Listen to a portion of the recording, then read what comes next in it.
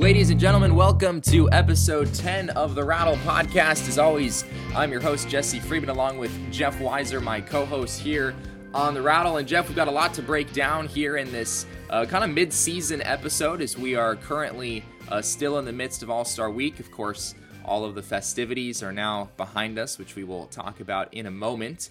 And the second half of the 2019 baseball season will commence tomorrow. The Diamondbacks will be in St. Louis, getting their first look of the season at their former first baseman, Paul Goldschmidt. Should be fun to see what Goldie has in store this weekend as the Diamondbacks play the Cardinals for the first time this year. But before we jump into the Diamondbacks' second half and the storyline of what they might do at the trade deadline, we do want to talk just briefly about the All-Star Week that just happened in Cleveland. I think by all accounts it was really a tremendous event. I'm out here in Springfield, Illinois for an internship, which I think I've mentioned maybe a couple times on the show. But because of that, I'm in the Midwest area. I was able to make the trek out to Cleveland to see the Futures game on Sunday and then the Home Run Derby on Monday.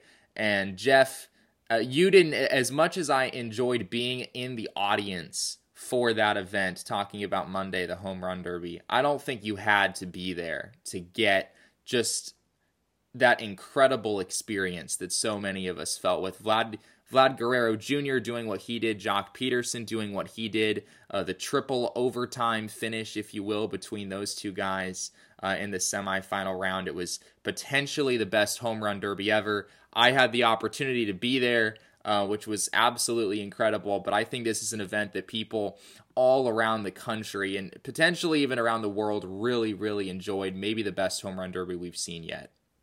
Yeah, I don't know. I haven't watched every Home Run Derby in the history of Home Run Derbies, but that was incredible. I guess sort of my barometer, right, with baseball is how much, people outside of our bubble enjoy those things, and to see sort of the national spotlight come to how exciting it was. And even my fiance was just like, this is incredible. This is wild. This is so crazy. And it just, I'm like, well, when she gets excited, that tells me that something big is going on. And it was just wild. And, I don't know. Did you come close to catching any home runs? I was pretty close on one. I think it was Jock Peterson. I was right by the right field foul pole. I had a standing room only seat, so I was kind of behind the stands a little bit. So guys really had to get a hold of the baseball in order for it to get out to me. And I think there were several more right-handed hitters than lefties who made the Derby. Right. So if I were really thinking, I probably should have lined myself up near the left field foul pole, which was also a standing room only section. But yeah, there was one bomb that Jock Peterson hit that there was a little scramble about probably 5-10 feet in front of me that happened for a baseball. But other than that, I was unfortunately not all that close. But I mean, regardless, as much as, catching a home run would have really sealed the deal as an incredible Home Run Derby experience. I mean, you mentioned your fiance, Annie. She's getting into it, and I think it was that kind of a night for baseball, which doesn't happen very often, where it feels like baseball kind of rose to the top of the national outlook on sports, and I think it has kind of a unique platform this time of year when, the NBA, we've got Summer League going on, but nothing too big. The NFL has yet to open their training camps. It's kind of obviously there's still tons of sporting events going on around the country and around the world, but it's kind of a lull, relatively speaking, in the United States. And baseball certainly, brought out the Home Run Derby in full force on Monday. They took full advantage of that platform. Absolutely. And I hate to put you on the spot, but I have to ask you, if you had caught a Jock Peterson home run from the Home Run Derby, would you have thrown it back onto the field? Oh, that's a good question. I don't know if throwing it back is socially acceptable at a home run derby. I don't think it is. I don't know if that's really a thing.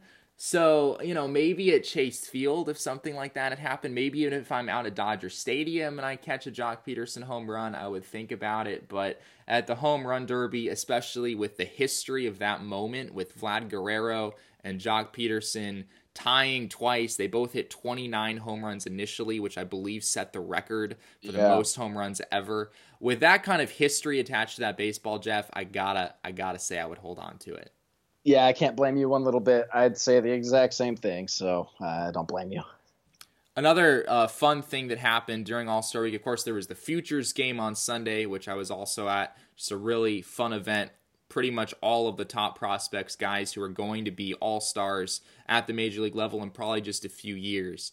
You got to see a good preview of some of those players. The Diamondbacks had 2 representatives there, Dalton Varsho, their catching prospect with Double-A, and then their outfield prospect, Alec Thomas from Kane County, was also there. Both got to play in that game. I believe Dalton Varsho got the start. Thomas came in as a pinch runner later in the game, took an at-bat as well. But I also want to talk about Tuesday's game with the All-Star game. Ketel Marte, we did it. Last time we recorded a show, it's been a couple weeks, but we were all pulling for Ketel Marte, trying to get all you guys, our listeners out there, to vote as much as you possibly could.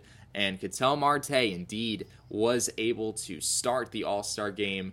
He hit a big double. Unfortunately, I don't believe he was brought around to score after he led off the inning with a double. But nonetheless, good to see Ketel Marte representing the Diamondbacks in a slot that he absolutely deserved. Yeah, we should check in with him because he also took that ground ball for Mike Trout that came off the bat at 110 miles an hour, bounced once and hit him in the chest. Yep, I did see that. What a tough guy, though. I mean, I know the camera's on you, and I know you have to look tough, but my word, to not grimace and just be like, yep, I got it. I mean, I think it's okay if Mike Trout blasts you to show some pain, but Ketel Marte is a tough dude because he didn't show it at all. Yeah, no, that was absolutely impressive. I think it was a one hopper. He kind of got the glove on it a little bit, but he definitely stopped it with his chest more than anything else. Yeah. Absolutely had to be a little bit painful for Ketel Marte, but he has been, as we've talked about on the show, absolutely phenomenal. Looking back at his first half, he enters the second half of the season tied for 4th place in wins above replacement for position players. According to Fangraphs, he's at 3.8 wins above replacement heading into the second half, which is an extremely, extremely good number. For those of you who are not familiar with wins above replacement, 3.8 at the halfway point will get you some MVP votes usually, if you're able to maintain that pace throughout the season. Moving on from that, Jeff, the All-Star Week, absolutely fun. But we've got a big second half coming up for the Diamondbacks. Should be exciting to see how this whole thing unfolds. And you look at how the Diamondbacks performed going into the All-Star break, and I don't think it was, necessarily all that impressive. They finished the first half with a good sweep of the Colorado Rockies, so they ended the first half on a high note. But you look at the games they played before that, they had a couple of disastrous losses in Los Angeles. The first of those, I believe, was the game where they literally walked the winning run for the Dodgers around the bases, which was an extremely painful game to watch. We probably don't need to go into that at this point. Hopefully, those of you in our audience who watched that game have emotionally recovered from the trauma that you went through that evening. So we won't break back into that too much. But all that to say, the Diamondbacks did not necessarily play their best baseball to finish up the first half. It was kind of a little bit of good, a little bit of bad, a little bit of good to finish things off with the series against Colorado.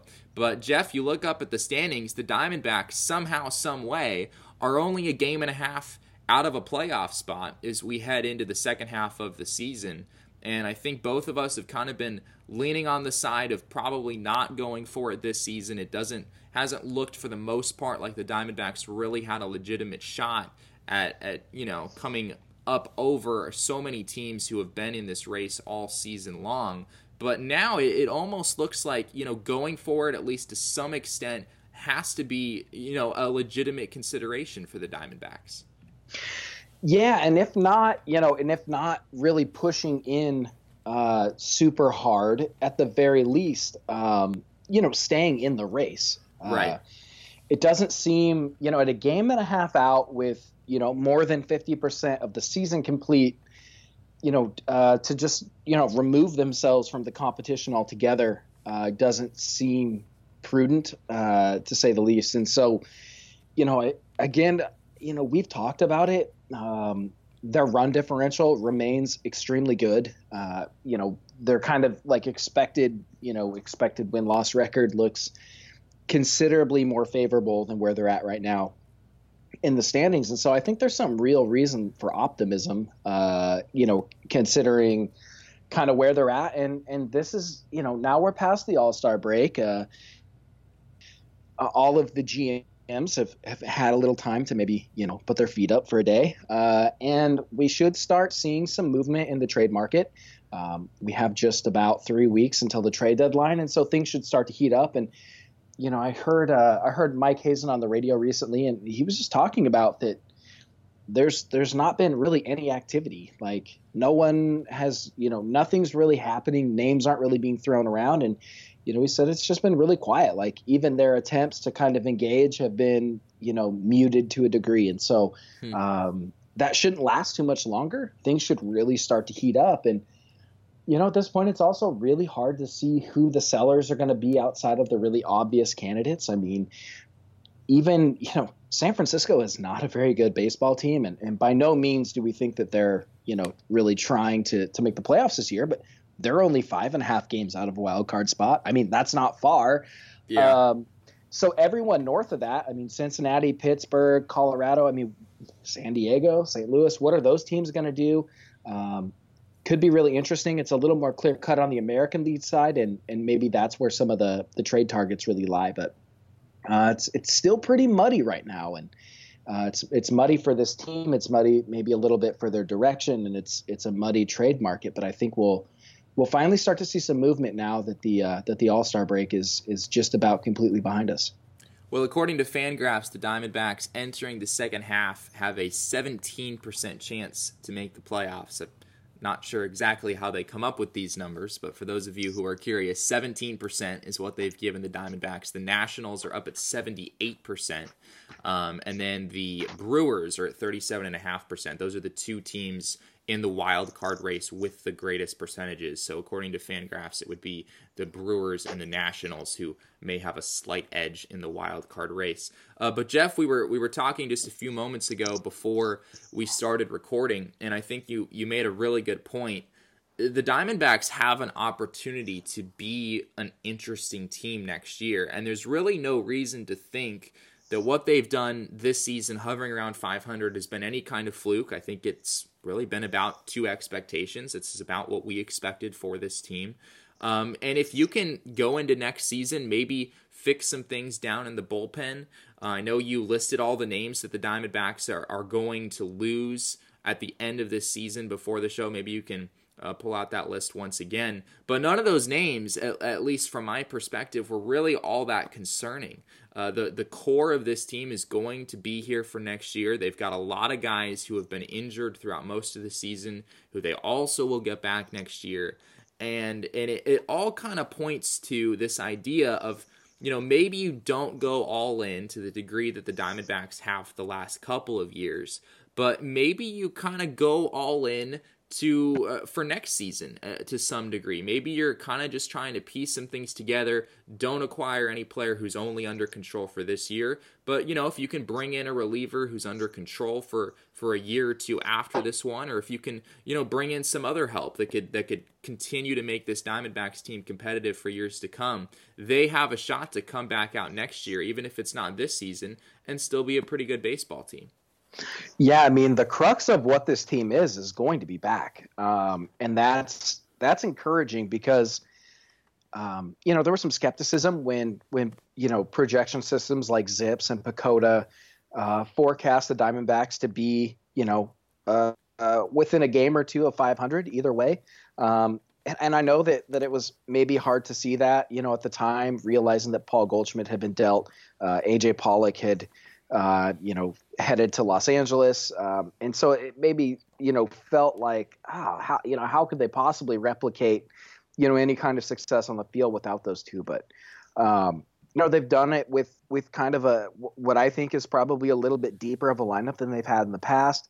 And that's been helped by, Ketel Marte taking a big step forward and Nick Ahmed being less bad offensively. And, guys like Christian Walker showing that he can hack it to some degree, and Carson Kelly's emergence. So the lineup's gotten better kind of throughout, and the rotation will still be there. You're gonna get Taijuan Walker back. John Duplantier is gonna have some major league time under his belt. We don't quite know what's up with Luke Weaver entirely just yet, but things look pretty good. And the real weak spot is just the bullpen. And I know you alluded to that list, but the guys that I came up with that are on the active roster as of now, including the disabled list that at least aren't under control for next year is Alex Avila, Adam Jones, Gerard Dyson, Yoshi Hirano, Wilmer Flores, Greg Holland, and Blake Swihart. The only guy, we were talking before, out of that crop of guys, the only one that I really would care to see back is probably Gerard Dyson. And outside of that, losing those players from the roster does not necessarily put it in a position where it can't contend. The guys that are holding this team together are all going to be there again in 2020. Yeah, it's a pretty compelling argument. You've just about got me convinced, Jeff. Moving on from that, I think if you look just at this Diamondbacks roster as a whole, Ketel Marte is under control for several years into the future. We've talked before about the extension that the Diamondbacks signed with him a couple years ago. He has suddenly become a player for me where, I don't know if we know exactly how good Ketel Marte is yet. I don't know if he is going to be a top 5 player in Major League Baseball as a position player, into the foreseeable future. But I remember when Paul Goldschmidt was a Diamondback, there was this ongoing narrative of you've got, one of the top 5, top 10 best players in the major leagues, and you don't want to waste that. When you have a guy going through his prime and under team control at a really affordable rate, that is your time to go in and try to get something done in the way of contending for, a National League crown or a World Series or however far you can go. And I don't know if we're quite to that point yet with Ketel Marte. I think he still has, some proving left to do, since, this half of a season has probably been substantially more productive than any half of a season he's had in the past. But the Diamondbacks could legitimately get to the point where Ketel Marte's prime is something that you do not want to waste. And I think that's definitely something they could look at moving forward. As far as this year goes, one thing I want to touch on real quick is I think, Jeff, we can probably say without a doubt the number one obstacle for the Diamondbacks to contending this season is definitely their bullpen. This has been pretty rough as of late. Greg Holland has really started to falter as of late. We mentioned the 2 disastrous outings against the Dodgers that came early last week. And it's gotten to the point where you just don't know if you can really trust Holland in the 9th inning. And the Diamondbacks, a lot of people have called for, hey, you've got to, go to someone else in that 9th inning as a closer instead of Holland. I don't know who else on this roster really gives you a clear, better shot. Maybe Yohan Lopez, but I think I'm also a little skeptical as you are that he's really as good as he's pitched this season. The Diamondbacks just don't really have any clearly above average relief pitchers at this point. And in order to try to make a run this season, that is something they would have to address and probably dramatically so here at the deadline. Yeah, I agree. And that's why I think they're maybe better positioned to make some moves with the eye to 2020 as opposed to trying to patch up the bullpen right now. Right. I don't know what closers are going to be available that are affordable to them that's going to allow them to try to patch things up, at this point in time. There were rumors floated about the Giants asking price for their closer, Will Smith, and it sounded exorbitantly high. Something that the Diamondbacks, I don't believe, would ever touch. Kirby Yates is out there from the Padres, but I kind of hesitant to think that the Padres, A, want to deal him because he's super cheap, and B, they're not really out of this race either, and he's a guy that they can just slot in next year. So I don't even know that I really see him moving. And outside of that, I mean, it starts to get a little dicey. Like, there's not a ton that's projected to probably really be available in terms of like dominant relief pitching, and especially something that really fits their budget. So I think maybe they end up kind of just trying to nurse it through this year and maybe add what they can. A couple of relievers that should be available are Shane Green of Detroit and Michael Givens of Baltimore. Those are two guys that are controlled. Green is controlled through next season, and Givens is controlled through 2021. Those are guys that could slot in as, probably not as necessarily as closers, but as, core setup guys. And I do think Andrew Chafin has been really good. He just continues to shine in a bullpen that has, as you mentioned, been obviously, pretty lackluster. So, that those are guys that the asking price is probably, somewhat affordable. And, I think the team really is probably like two relievers short right now. If you add a Shane Green, who was an all-star, or a Michael Givens, who was an all-star, and then somehow find a way to add a closer over the winter, either by trade or through free agency. There's not a ton available on the free agent market. All of a sudden you're looking at, having a pretty deep, pretty successful bullpen. And with the team not really deciding their direction this year, Mike Hazen and company being a little hesitant to really make a big push this season, I think one of the things that's been neglected is the bullpen. Frankly, if you're not sure if you're going to buy, sell, contend or not, the last place you're going to spend your money is the bullpen. So it's almost been, mediocre by design. So I think that's a place where, with a little investment and the core of the, pretty much the entire rotation and pretty much the entire lineup coming back, plus Steven Souza Jr., they really only have just like the one need. And that is a pretty good spot to be. To have a competitive team with one need that is fixable, I don't see any sort of teardown coming, and instead I would start looking like they did last year when they acquired Matt Andriese, who had control for years to come. Eduardo Escobar and locking him up, Carson Kelly with years of control. I think they probably look to add someone who can maybe at this deadline, who's really playing a pivotal role for them come this time again next season. Well, we've heard a lot of rumblings as of late about David Peralta is one name who's come up. I think the Cubs expressed some interest in him. I think I saw a report that the Yankees have historically been interested in Robbie Ray, and maybe they would look to revisit that this trade deadline. Zach Greinke, of course, has kind of been a guy with ongoing trade rumors surrounding his name. Jeff, do you think it's time that we can put those rumors to bed, and that it's safe to say the Diamondbacks probably won't be looking to deal any of those guys this trade deadline? Like any good partner in a good relationship, I feel like Mike Hazen is probably a good listener, and I think he's probably going to listen to what people have to say in that regard. Really understanding Luke Weaver's health situation would probably go a long ways in determining what to do with Robbie Ray.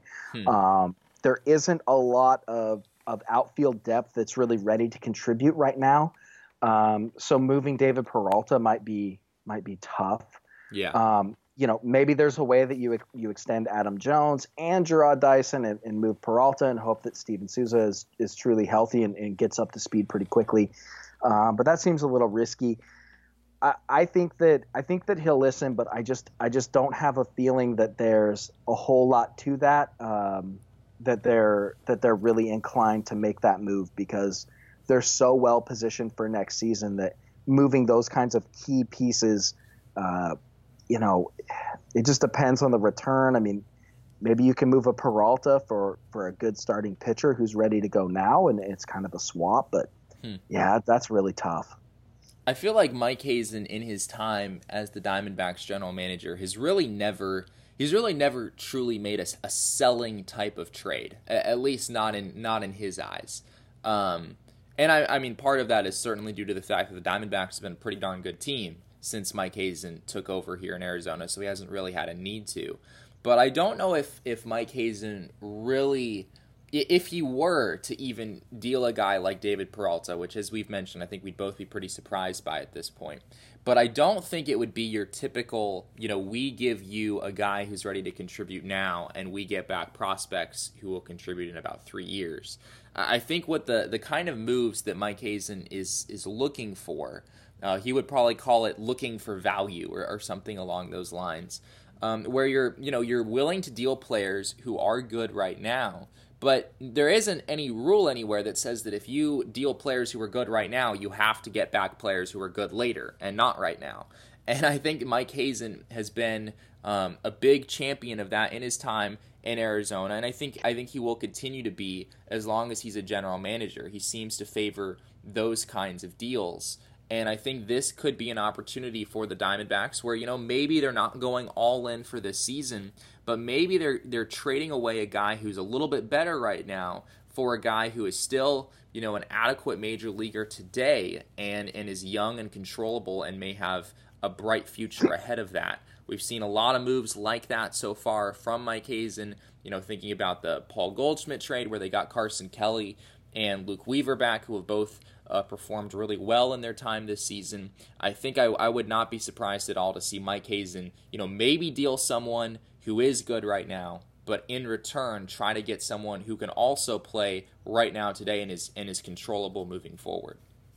I agree with that. I think you're spot on, Jesse, and that's like you're right. There's nothing that says if you make a move, it has to be, for 2 or 3 years from now. It can be for right now. And so, we saw that with Paul Goldschmidt's deal, with his trade. And I think that they would probably, with that core coming back, probably look to do something similar. And I also think that that's what makes any kind of speculation or our even forecasting of who might move really challenging. I think it makes it really, really hard to look at who those trade partners might be, because it's not obvious. You don't think of the Yankees as a team that's trying to sell right now. They're not on the radar of teams that would be giving away good players. But at the same time, maybe they should be, because they have so many of them. So maybe that is something that they entertain. But yeah, I think you're right though in the general sentiment. I mean, I don't think they're just going to give away Robbie Ray for a guy in high A and 2 rookie league prospects. Like I don't see that. That does not work right now. I think if they make that push for 2020 and something goes horrifically wrong in the first half of the 2020 season, maybe that's the point where they start selling off assets. But I don't know that they're going to go that way now, unless what they're getting in return they think that can help them pretty much immediately. Last thing I want to hit on before we jump into some of our listeners' questions here in our 10th episode of the Rattle Podcast. Keith Law, writer for ESPN, just came out with his top 50 prospects list, which is updated for the middle of the season. So he just kind of redid his rankings, and the Diamondbacks have 3 players who made his top 50 list, those being Corbin Carroll, who they just drafted about a month ago in the first year player draft. He came in at number 24 on Keith Law's list. Jazz Chisholm, who we've talked about quite a bit on the show, he comes in at number 38. And then Alec Thomas, who we mentioned earlier, who played in the Futures game on Sunday, he came in on the list at number 45. Christian Robinson, Jeff, I know is a guy who you've been following a lot, being up there in Hillsboro. He has looked extremely good as of late, hitting .311 on the season. He's hit 4 home runs in his last 7 games.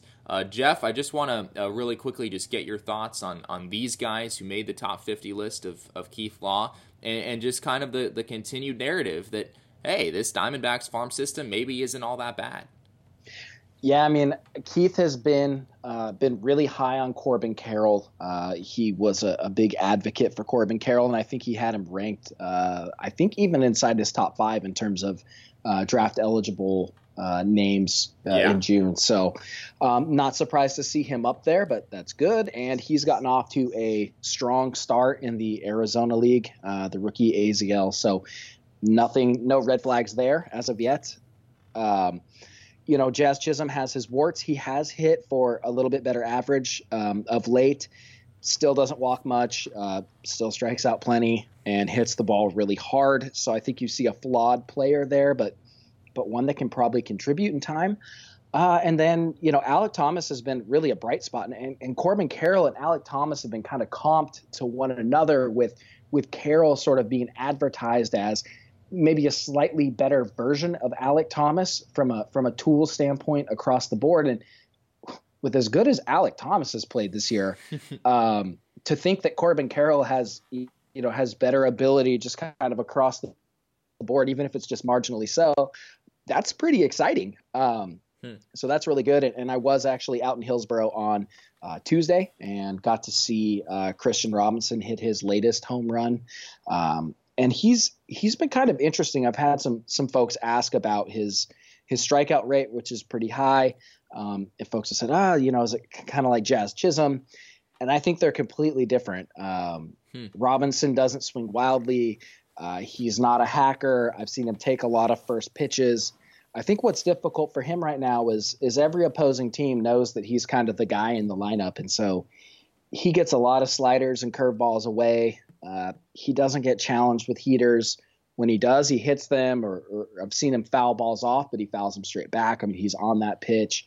Then the home run he hit on Tuesday was like a hung changeup that he just made an adjustment mid swing, kept his hands back, and kept the ball fair. It was almost foul, but it was very obvious that he deliberately tried to keep it fair, and he did. So those are all things that I think are really positive, and then when you look at him physically and he looks like he should be playing in the NFL as an 18-year-old, that's all very exciting. So that's really great. And the last guy I do want to just give a little buzz to is right-handed pitcher Luis Frias, who's pitching for the Hops. Yeah. I think he's a guy that's going to jump up on some radars. I've seen two of his starts this year. I mean, he's routinely 95 to 96, touching 97, and holding the velocity into the fifth inning. He has a curveball that he can really locate. He can bury it when he wants to. He can throw it for strikes when he wants to. I haven't seen him hang one yet. He's got a splitter that he doesn't throw very often, but I've seen a few of them, and they're either wild or they're super nasty. So he doesn't quite have a feel for that yet, but that's a power arm with kind of an over-the-top arm slot that gets him playing on the fastball. I think he's a guy that and in the rotation, he's going to need a little bit more refinement. But I think if at some point they put him in the bullpen, he'd move super fast. And that's just a big league arm. And I mean, who do the Diamondbacks have right now that's pumping 95, 96, 97? I mean, they don't have that. And they got a kid, they have some kids, down at the lower levels that are doing that. So he's definitely one to watch. Jeff, do you think it's out of curiosity? Is it feasible that, maybe 3-4 years down the road that the Diamondbacks in some combination left field to right field that they have Corbin Carroll, Alec Thomas, and Christian Robinson as their three starting outfielders on a day-to-day basis? I don't know, but my dynasty fantasy baseball team probably should.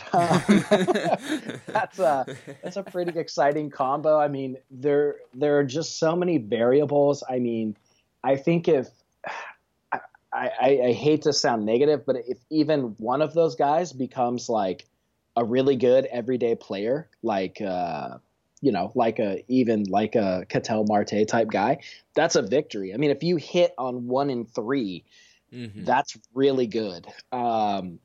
However, with that trio, they may have a chance to go 2 for 3, or you never know how injuries are going to go or things of that nature. But at this juncture, that is not outside of the realm of possibility in any way, shape, or form. And there's a kid down in the Arizona League playing with Corbin Carroll named Wilderd Patino, who was an international sign in the same class as Christian Robinson, and that kid looks pretty legit too. I mean, he's playing at a low level of competition, but I mean, he's just doing whatever he wants on the baseball field. So this offense, in that outfield in 3 or 4 or 5 years is potentially going to be really, really exciting.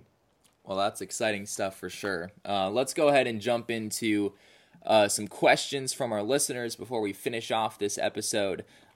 Joshua Lefferman submitted a question. He says, going off of what we've seen so far, do you think Ketel Marte will continue to emerge as our number one guy? He also has a follow-up. He says, if we have all of our guys back, Duplantier, Clark, and Flores, and even farther Christian Walker, is that enough to make a playoff push, or is it too late? So kind of a two-parter here, Jeff. I'll give you the option. You can go after either one of these questions. Ketel Marte, is he the number one guy? Or alternatively, with all these guys potentially coming back, is that enough to make a playoff push for this season? Yeah, I mean, I think we've touched on both of these. Yeah, I think I'll kind of look at maybe the playoff end of that, and I think that it's maybe just, if I had a little more faith in what they might get out of a guy like Wilmer Flores, I might be more inclined to say yes. As it stands right now, too, I mean, they could just start winning some of those one-run games instead of losing them, and all of a sudden they're like leading the wild card race. Yeah. So I think it's maybe, I don't count them out of this thing. I mean, they will play hard. Torrey gets the most out of his guys, and Mike Hazen will make moves. I do think that they can make that push. I really do. You never know who might get hurt tomorrow or the next day, but I really think they can make a run at this thing and at the very least keep it interesting. Yeah, I'm with you there. I think it's, statistically unlikely when you are one of, 11 teams in the National League in the playoff hunt. So it's definitely something that you can't really bet on in any sense. But to say it's impossible or out of the realm of possibility, I think is really just ridiculous at this point. I mean, they're a game and a half out. The other teams up in front of them are not playing particularly well, and neither are they. And at some point, one of these teams or two of these teams are going to separate themselves and come out on top of this thing. And there are other teams that I frankly like more than the Diamondbacks in this race. But to say that, it's impossible at this point in the year, I think is just way off base. I think it's absolutely a possibility. Would I bet on it? Definitely not. Yeah, I mean, Pittsburgh, doesn't quite look like maybe they have enough. San Diego is a pretty young team. St. Louis has, maybe some warts. Philadelphia's got some issues. Jake Arrieta's having some trouble. So, and Milwaukee despite having Christian Yelich, who is like the new Mike Trout, they haven't exactly run away with this thing either. I mean, they have a negative run differential on the season. So, yeah, man, I don't know. I mean, someone's going to emerge, and I don't know the ins and outs of the clubhouse of all of these contenders, but I have a good feeling about Arizona, and I have a good feeling about the coaching staff, the manager, and the guys in that clubhouse. And I think you could do worse than hitch your wagon to Arizona. I really do. Moving on to at Craig in Phoenix, who submitted a really interesting question. We've kind of touched on this a little bit already, but Jeff, if there are any other names that you want to throw out there, by all means. Craig in Phoenix says, with everyone else in the media picking the scraps of a team that is 1.5 games out of a wild card spot, not including us, Craig, we're with you, and plotting a sell-off of continuing with what the media is doing. He says they're plotting a sell-off of every good player except for Ketel Marte and Carson Kelly. Who do you think the Diamondbacks would target if they were ... buyers? So we've talked about this a little bit, Jeff. I know you threw some names of some relievers out there, some guys they could look at. Is there any other players, any other names that come to mind, any other positions that you think they may look to make some additions to this trade deadline? I think there's still a little trepidation about the rotation. Right. Having Alex Young and Taylor Clark playing kind of major roles in the rotation is far from ideal. I doubt they're going to spend the trade capital of what it would cost to acquire a guy like Marcus Stroman, who's having a really great year this year. But, what do the Tigers want for Matt Boyd? Are they just looking to kind of fill the innings? And are the Reds or Pirates interested in moving guys like Tanner Roark or Jordan Lyles? Just looking for kind of like marginal upgrades. So if they are buyers, it's probably more in that mold. I mean, we did hear the Mike Leake rumors. Those are probably some of the directions they could go. Even one guy who's been quietly very good this year is Mike Minor of the Rangers. I don't know that he's under team control any longer than this season, but he's been awfully good as a veteran starting pitcher with a super high spin fastball and a super high spin curveball. And the dude is just making those two pitches work for him. So those are some directions they could go if they're not looking to break the bank and still add a little bit outside of the bullpen, because you can't hope to continue getting maybe what you've gotten out of Alex Young, and we've seen Taylor Clark be pretty up and down. So you probably need a little more up and a little less down, and maybe those guys give you that. At Andrew AJT says he was watching Jimmy Sherfy in the AAA All-Star game. He mentioned he has a 0.98 ERA at the major league level, which I believe is true. It's astonishing.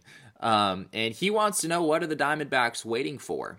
He also mentions that Sherfy has been good with inherited runners as well in his time in the big leagues. Jeff, this is a question that, frankly, I've asked myself a number of times. What are the Diamondbacks waiting for when it comes to Jimmy Sherfy? I don't know. I'm sort of in the same boat, man. I'm not entirely sure. I mean, Sherfy's had some control issues in the past, and he sort of seems to come and go for him a little bit, but he has been really effective. I don't know if it's a trust issue, or that they're simply trying to, continue to get something out of the guys they have.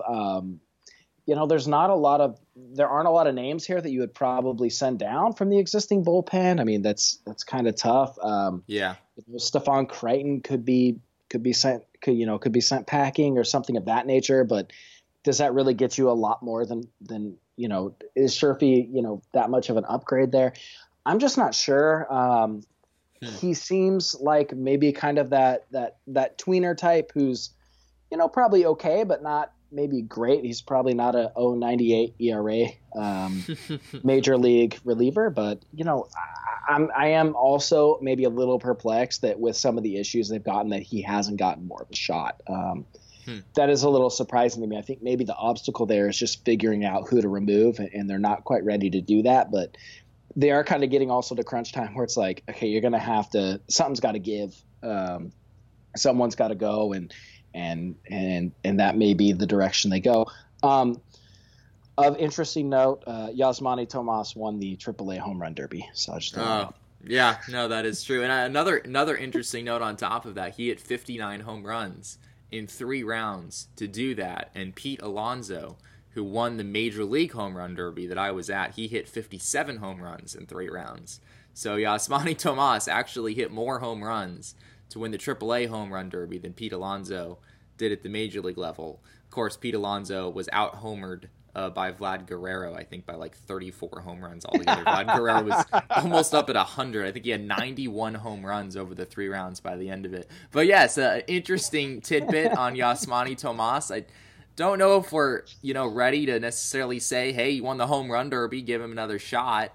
Not sure exactly where he would fit in on this roster. The Diamondbacks seem to have maybe some opportunities for openings on the pitching side of things, but as far as position players go, those opportunities are not really quite as clear at this point. Their outfield has been relatively healthy for the most part, except for Steven Souza. Not sure exactly where Tomas would fit into the equation. One last thing on Sherfy, though. I just want to add, if ever there were a guy who has done everything he needed to do at the AAA level, it's Jimmy Sherfy. I mean, I got to believe that pretty much everyone in the city of Reno, Nevada probably has a Jimmy Sherfy jersey or polo or some kind of, maybe a bobblehead, because that guy has been branded as the AAA Reno Aces closer for probably 2 or maybe even 3 years now. So I think he has done pretty much everything that he can do on his end. He was in the All-Star game for AAA. I think it's only a matter of time before he gets the call up once again.